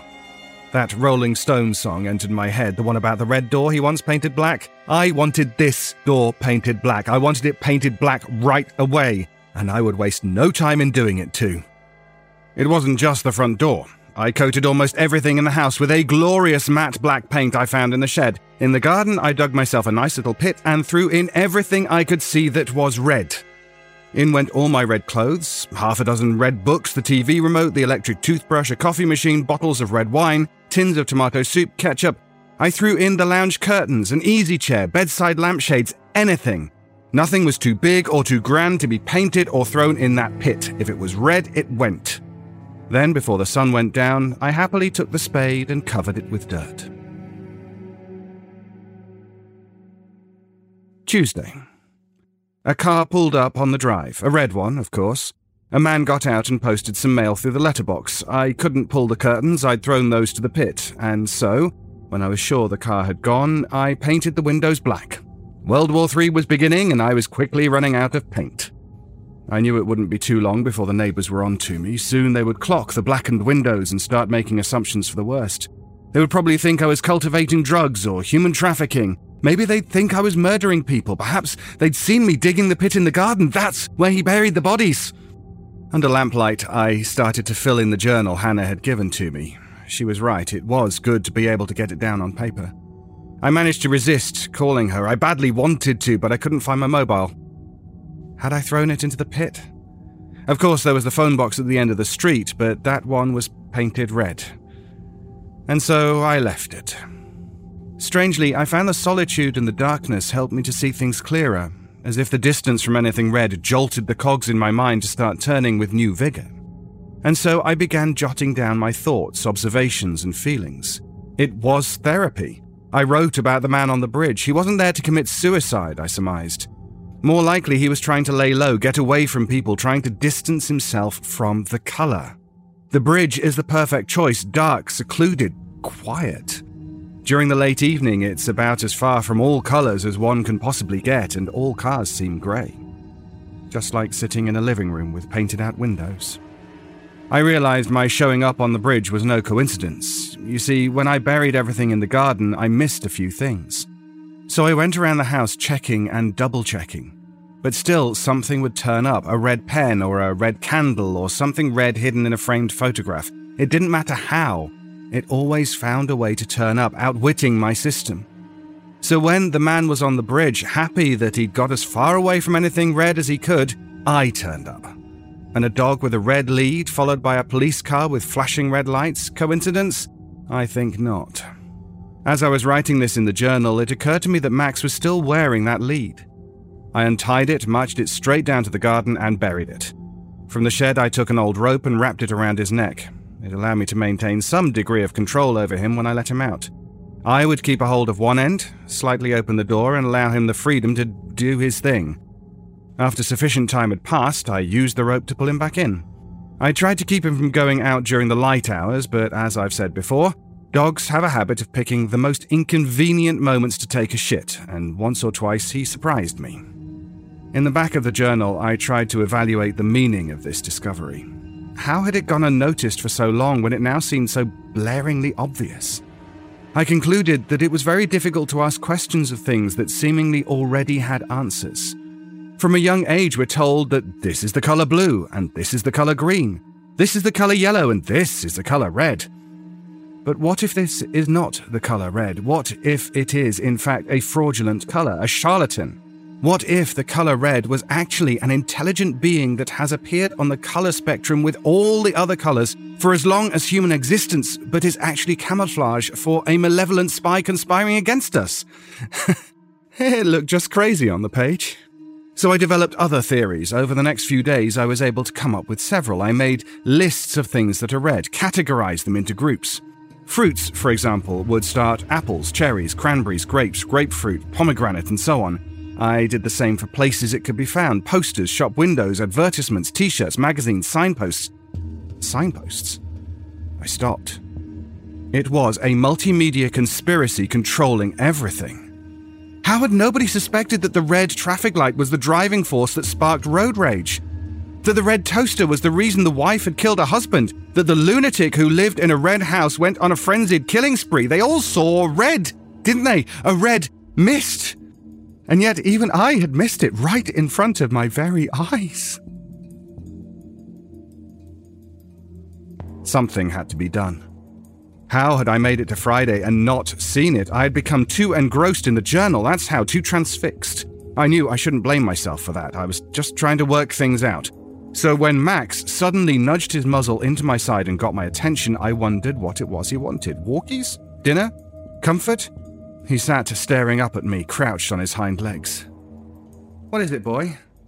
That's when I saw it. A long, wet, slobbering tongue hanging down from his jowls. And filthy red. It had been in the room with me the whole time, watching me fill in the journal, spying, and I knew at once I had to sort it. Max had to go. She shouldn't have come. I was happy where I was, safe where I was. I should never have allowed her to give me a ride home, because now she knew where I lived and had showed up, no doubt bringing some form of red to the house. It seemed inevitable. I ignored her tapping at my door for a very long time before making the decision to answer it. Long enough that had it been anyone else, I'm sure they would have given up and gone away. Not Hannah, though. She was the determined sort. I opened the door just slightly and peeked through the crack. The setting sun was so bright in my eyes that I had to hold a hand against my face and squint to see the figure standing there. "It's me, Hannah. May I come inside?" I thought about it for a moment. Did I really want to let her into the house and risk her bringing in that damn colour? Especially the way the house was, the lack of furniture and decoration, the abundance of black paint, freely slopped over anything that once resembled red? Or was this more about me? Did I really want her to come in and see me the way I was? I checked her over, confirmed she wasn't wearing anything red, and opened the door to her. She stepped through the hallway to the living room. "Gosh, it's dark in here." She wasn't criticizing, just stating it as a matter of fact. "I like it this way. The darkness seems to help with my headaches. Don't worry, I'm not a Satanist or anything." "I know that." She took a seat on the dimly lit couch and clasped her hands over her knees. She didn't seem as confident or as in control as she had in her car that night on the bridge. This was a different Hannah I saw, a concerned Hannah. I tried a reassuring smile, but her eyes were moving around the shadowed walls and dark objects. She was out of place here amongst the gloom, too beautiful and honest for it. When eventually her eyes settled, she asked me, "Why haven't you been to work this week, Richard?" "You checked in on me?" "Yes, of course I did." "Why?" She smiled and looked down at her hands. "I'm a therapist, Richard. You are my patient. I have a duty of care towards you." "I'm your patient?" "Yes, of course you are. I've become very concerned about you. You haven't been attending work or answering your home telephone." "Richard?" I looked up.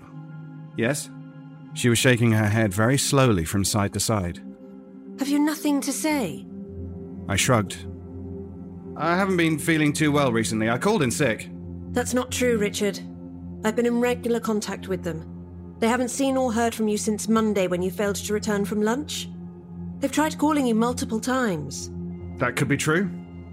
She gazed around at the walls and windows with a saddened look on her face. Why have you painted the windows black? The light hurts my head. The curtains are broken, so I just painted them. That could come off easy enough, if it needs to. She smiled wryly. It would be more flexible that way. She chewed her bottom lip as her eyes moved over the coffee table and along the carpet. Why is there blood on the floor? It's black paint from the window. It just looks like blood in this light. She nodded. Where's Max? Out there. In the kitchen? No, in the garden. She whistled then and called to him. Max! Her tone was invitingly warm and sweet, not the way just anyone might call a dog, but the way somebody beautiful inside and out might. The door's closed. I'll go let him in if you like. He'll be pleased to see you. I stood up quickly then and started for the kitchen, calling his name. Max! Come on, boy. Come and see who's here. Then I cranked open the back door and slipped out to the early evening. I raced down the centre of the road with parked cars down both sides, then turned into a side alley before impossibly leaping over a short fence. I kept my head down, watching my feet eat up the ground below me. Soon I began to tire, my legs not up to it, but I forced myself to keep moving, keep pace. I couldn't bear to slow down or stop and look up. If I did, I knew I'd find myself near a red parked car or a passing red bus or a red postbox or something like that. So I just kept running. Teeth clenched, trying to force out the burn that pulsed up the backs of my legs and in my throat, even though it was blood pulsing with oxygen. My gut was aching now. A stitch, I sucked in air and cut through a back garden, causing an old man to stand on his porch and curse me with a raised walking stick. I'd have told him where to get off if I wasn't so short of breath. The light was rapidly dropping out of the sky now, and I knew anything red would look black in the poor twilight. I was approaching a black garage door, or could it have been a red garage door, well shaded? I knew it was more likely red and rightly bolted quickly in the opposite direction. No need to take chances, obviously. I'd done fairly well avoiding any sign of red and was actually pretty chuffed with myself. I had good reason to be. I was almost there. I would come out at the bottom of the alleyway. It ran between an overgrown allotment and a row of terraced houses, most with broken windows in this neck of the woods, and then there was just a short incline leading up to the bridge. There I could rest and get my breath back. But on emerging from the alleyway, I came to a jolting stop. 2 kids were in the middle of the road, no more than about 12 years old, tossing a frisbee back and forth under the darkening sky. I didn't like the scene very much. The kids seemed happy enough, laughing and joking as they spun that frisbee through the air to one another. But for me, all I saw was an abundance of red. The frisbee was red, and so was the nearest boy's unbuttoned shirt. A bright red fizzy drinks can on the pavement was like a warning sign. I stood there, frozen, looking at them stupidly. The smaller kid in the distance leaped up to catch the frisbee, but only managed to nick it with the tops of his fingers so it hit the ground and span awkwardly in a large circle. Then he spotted me and couldn't move for it. He didn't like what he saw very much because his face dropped just like something you might see in a cartoon. The other boy nearest me with the red shirt hanging open jerked back. Now the 2 of them froze, staring at me with wide-opened eyes. I found myself backing up, moving slowly towards the alleyway I'd come from. They were just 2 kids, that's all, playing frisbee in the middle of the road, and yet somehow, with that menacing influence of red all over this scene, I was terrified. At last, I was at the bridge, climbing the railings to watch the sun falter. The sky was nearly completely black now, and that was good. For all I cared, the world could be cast into eternal darkness where it belonged. It would be better that way. There was no noise to contend with up on the bridge. It was silent, but for the usual teenagers appearing in droves nearby on the ridge. They were out every night, and once their engines had been shut down and lights switched off, you wouldn't even know they were there, like the sewer rats at the bottom of the bridge. Some would get a little action tonight, and others would miss out, going home feeling rejected. To me, they were just dots in the far-off distance, like the tiny bright stars in the sky. Similarly, those teenagers were all full of gas, but not as bright. I blankly stared down at the drop. I had no thoughts about sewer rats or if a man may die upon impact. I didn't care about the kids in the middle of the road, their frisbee, or the essential corporate colour of coffee cups. In fact, I'd climbed over the safety railings completely in my stride, fearlessly, as if I were just hopping a small fence whilst out walking Max. I wasn't thinking about Red anymore. My mind was free, and I could look down at the drop without fear, absent of all worry, untroubled. I didn't care to be a hero anymore because I was no longer a victim to be saved. I could think it all through now without the confusion of life congesting me between the ears. That's what being on the bridge meant to me, total freedom and clarity. I was so completely relaxed, almost in a state of meditation, that I didn't even hear the car pulling up behind me.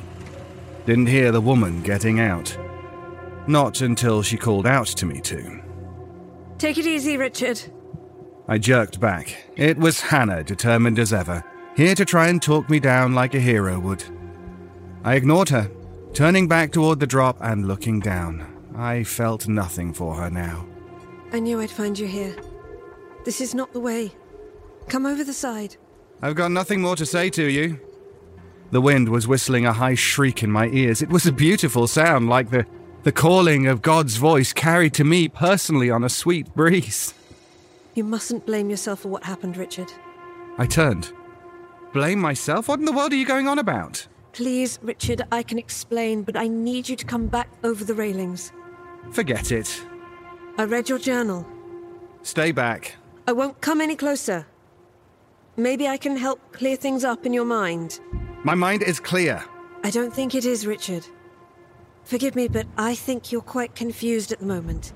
But it's okay to feel confused sometimes, you know? My head is clearer than ever. Perhaps in this new spirit of clarity you could come over the railings where it's safer. I told you, forget it. Very well. She mounted the railings. What are you doing? It's okay. I'll come to you. She looked awkward the way she cocked her leg over, clambering nervously and not in control of the situation at all. Her dress hitched on one of the railing bolts and her long brunette hair was ruffled in the strong wind. She eventfully found her feet and started to untangle her dress with shaking hands. Composing herself with a few deep breaths, she started sidling across to me. No closer. Can you hear me okay? I hear you fine. I watched her grip the rails so tightly her knuckles turned white.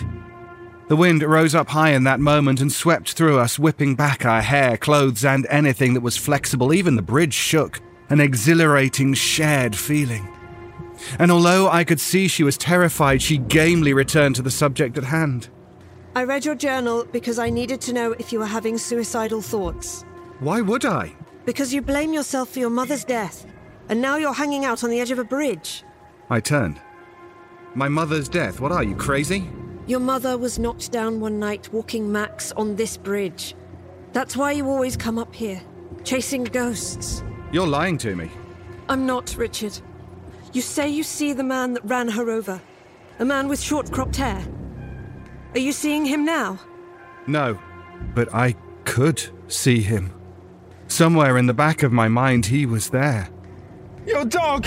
What colour is your dog? You say you try and talk him down, but you can't because he jumped. He always jumps, Richard. He took his life rather than facing sentencing for driving under the influence, and no one can ever talk him down again. He's gone. Your mother is gone. Please remember. I don't know what you're talking about. Please, Richard, try. Things have begun to escalate recently, and it's only a matter of time before someone gets hurt. Last week you almost took a policeman down with you. Don't you remember? He saved me. But how many times can he save you? We can't play this out every week. You need to save yourself. You need help. You can't keep blaming yourself. Blaming myself? For what? She swallowed.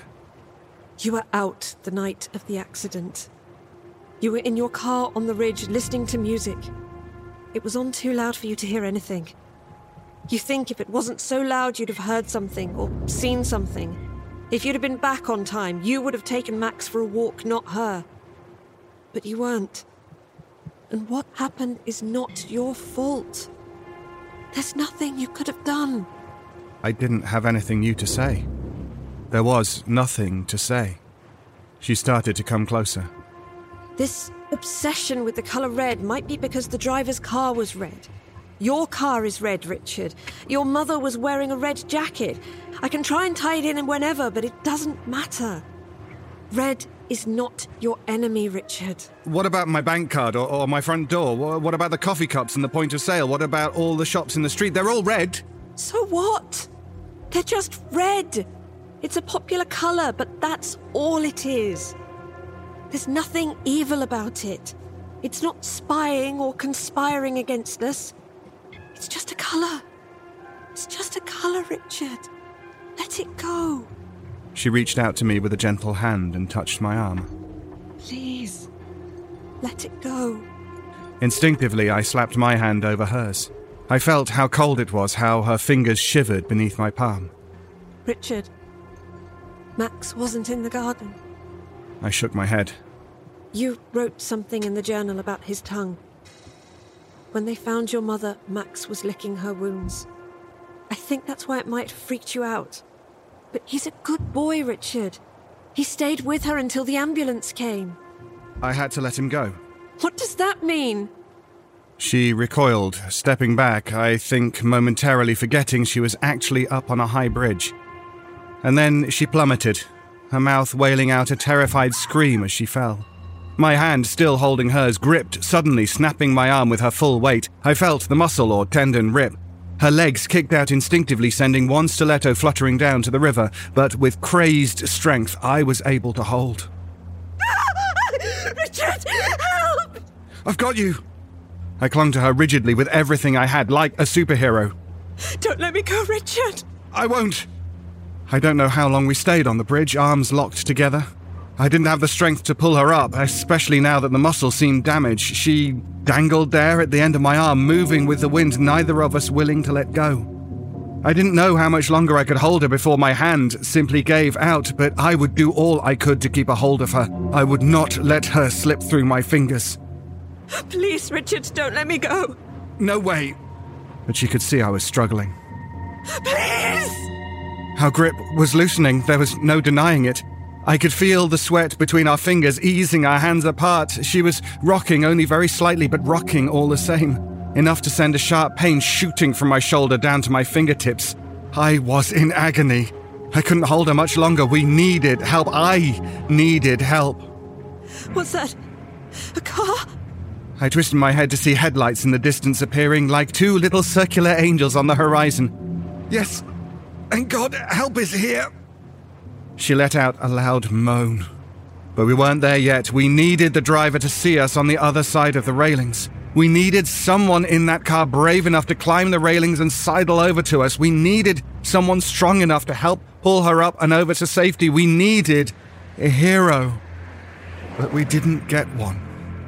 The car never slowed. The driver didn't know we were there. Why should they? The engine got louder and louder to the point it was nearly on top of us. And as the brightening headlights illuminated the road and the rails and the night around us, setting us ablaze, I saw I had been wrong about Hannah. She wasn't a brunette at all. Her hair was red. The light from the car brought everything back in a flood of returning memories. Perhaps what Hannah had said about my mother had stirred something too, but it came now with sudden clarity. I saw us kissing on the ridge, holding hands. I saw her unbuttoned blouse and the gentle cupping of her breasts. I saw us walking Max together along the abandoned railway line running through the woods, a memory I discounted as a pipe dream, and making love in a coal shed while Max played in the long grass chasing butterflies and sniffing out rabbits. I saw us together as a couple in love. I saw it all. It's you. She looked at me, eyes filled with terror and wonder. You were in the car with me the night of the accident. We were on the ridge together. Please, Richard, don't let me go. Why didn't you say anything? I didn't want to have to tell you, Richard. I wanted you to remember me. I wanted you to remember us, but not like this. That's why you were at the hospital with me. That's why you didn't mind Max in the back of your car. He'd been in there before. You're not a therapist at all. She shook her head. My grip loosened slightly and I felt myself snatch again to regain my hold. It's okay. I've got you. And I did have her. But for how long? eternity. That's how long I held her. That's how long ago the car had passed into the distance, and still I held on because that's what a hero does. The memories continued to come back, like the one of us eating breakfast together in my kitchen in our pajamas, Max waiting patiently at our feet, hopeful of table scraps. It was just a small token memory of a life I'd forgotten, overlooked, passed up. Now, I tried to think of a way to pull her up, but nothing logical presented itself. I'm not a quick thinker under pressure, and we were steadily running out of time. My arm was damaged, and her weight counted double on such tired muscles. There was no choice but to wait around for somebody. How long would it be before another car passed? How could I flag it down? The first signs of morning light were still hours away. The early risers would not be out walking their dogs until 5, 6, maybe 7 o'clock. Time we didn't have. How I wished for someone like myself walking his or her dog late into the night. Of course! How could I have been so stupid? I started to whistle. What are you doing? Whistling. Calling to Max. Max, but didn't you let him go? I did, so he may be out here somewhere. You didn't hurt him? No, I couldn't hurt Max any more than I could throw myself off this bridge. And how I had tried. She seemed totally overcome to hear these words, her face brimming with new hope, a refreshed faith. She thought I'd hurt him, thought I'd done away with him, and though I should admit it crossed my mind, ushering him out and slamming the door closed was a perfectly feasible way to deal with the problem. And now, as we needed a miracle, it might even solve a problem. I called out to him loudly, hoping my voice would be carried on the wind to him. Dogs have exceptional hearing. There was a chance, but it was only a slim one. He could be anywhere right now, up in the long grass in the woods, chasing rabbits, or halfway across town someplace. But sometimes miracles happen. They can happen anywhere and at any time, like on this bridge and at this particular moment. And certainly one was overdue. I think I hear something. I twisted. The light was poor and the wind blowing through my ears, but I knew right away she was right. Max was coming. He moved at full speed over the bridge, dragging the rope I had lassoed around his neck behind him. Yes, Max! Here, boy, come on! Come on! He galloped to us, legs thundering along the bridge like firing pistons. I cheered him. Reaching us now, he jumped up to the railings and pressed his nose through the meshed holes, sniffing and licking at my fingers. Good boy, Max! Good boy. His tail was wagging, propeller-like, and he was rubbing his back along the railings the way dogs do when they're rolling their scent glands up against something, the rope following behind. Now I wedged my foot between the bottom of the railings and the pavement and managed to steer the rope outward. I kicked it over the ledge and watched it drop down, almost hitting Hannah in the face. Then it caught and swung round beside her wildly. Hannah looked at the rope swinging and probably wondered what help it was going to be. We didn't have any free hands to tie a support or anyone to pull us up. You've got to take a hold of the rope. I can't, Richard. I'll fall. You can. Our hands are slipping. I don't know how much longer we have. You need to grab the rope. But I'll take Max with me. Max won't slip through the railings. They're not wide enough. Richard, I can't. Yes, you can. You have to. You take the rope and I will take you. We do this together. She took her left hand from mine just momentarily, then slapped it back. I can't, Richard. I just can't. Look at me. Look at me. She looked. You can do this. A smile touched her lips for the faintest second, and then she reached out her left hand and snatched at the rope. Got it. Good. Good. Her left hand now gripped at the rope, her right hand gripped at mine. Max was slowly being pulled to the railings, and my arm was slowly being pulled from the socket. Now you need to grab it with both hands. It's okay, I will hold on to you. She nodded, eyes fixed on mine, no hesitation. This happened very slowly in my mind, though in reality was over in seconds. She took the rope with her right hand while I grabbed at the collar of her Mac. The sudden jolt of movement forced Max to the railings, his paws trying to grip at the pavement. Now, pull yourself up. She kicked the other stiletto and used her feet to grip the rope, quickly moving herself up and latching onto the iron thread which ran along the bottom of the bridge. Now she had two hands on it, she allowed herself to catch her breath. I was still holding her collar and would until I was sure she was safe. Almost there. Breathe. When she'd caught her breath, she wrapped her foot over the thread. Her flexibility and strength astounded me. Not finished there, she stuck her fingers through the meshed railings and pulled her body over to safety. Her head slumped forward on her shoulders when she reached the other side, and Max welcomed her with a slobbery lick to her face. She did not object. Neither did she waste a moment before getting back to her feet and helping me over the railings. I fell into her arms as I clambered over and down to the pavement. We stared at each other, unable to speak, and then we kissed. We stayed that way for a very long time, totally exhausted, kissing. My arm felt as if it was attached to my shoulder by a single shred of muscle or perhaps a single tendon, but I was alive and so was Hannah, both of our hearts beating together with pumped adrenaline. And the wind, well, I have never felt so grateful of it.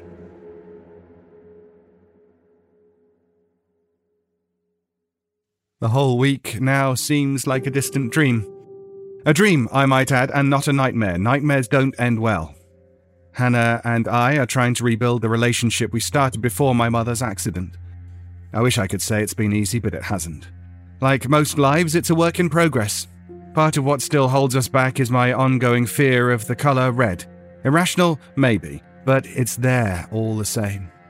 However, like the tendons in my arm, it is improving, slowly, with time. Healing. I'd be lying to you if I said there hadn't been the odd occurrence since this ordeal. Just yesterday, when my new toothbrush flashed red, I felt myself freeze and dropped it into the sink. I managed to calm myself just enough to tell Hannah that it simply slipped out of my hand. She didn't question it further. But even now I can't stand to see the red post van pull up on the drive or look at the red ketchup bottle standing on the table next to the salt and pepper shakers, watching us eat our breakfast.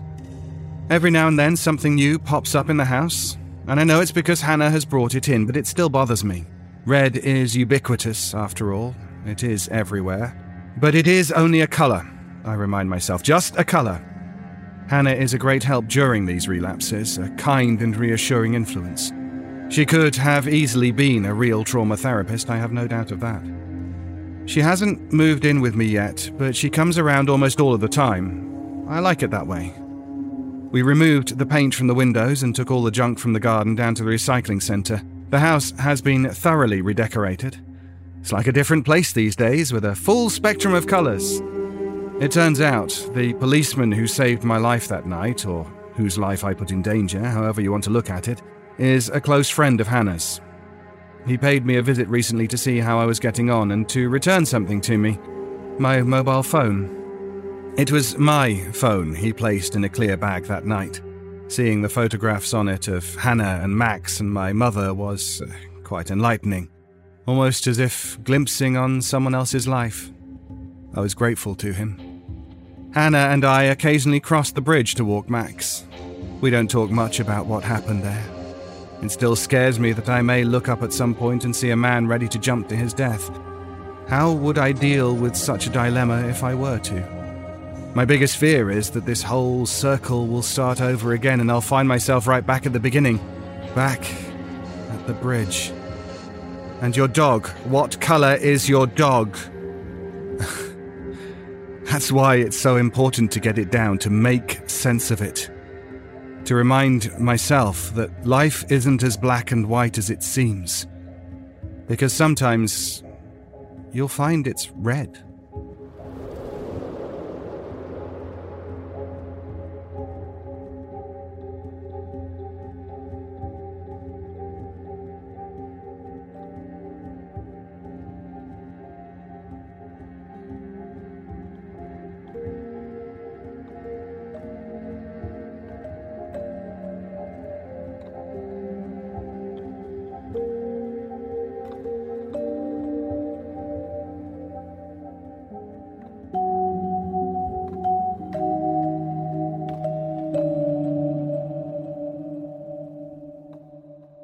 Season 18 returns next week, all the way back to the 1970s.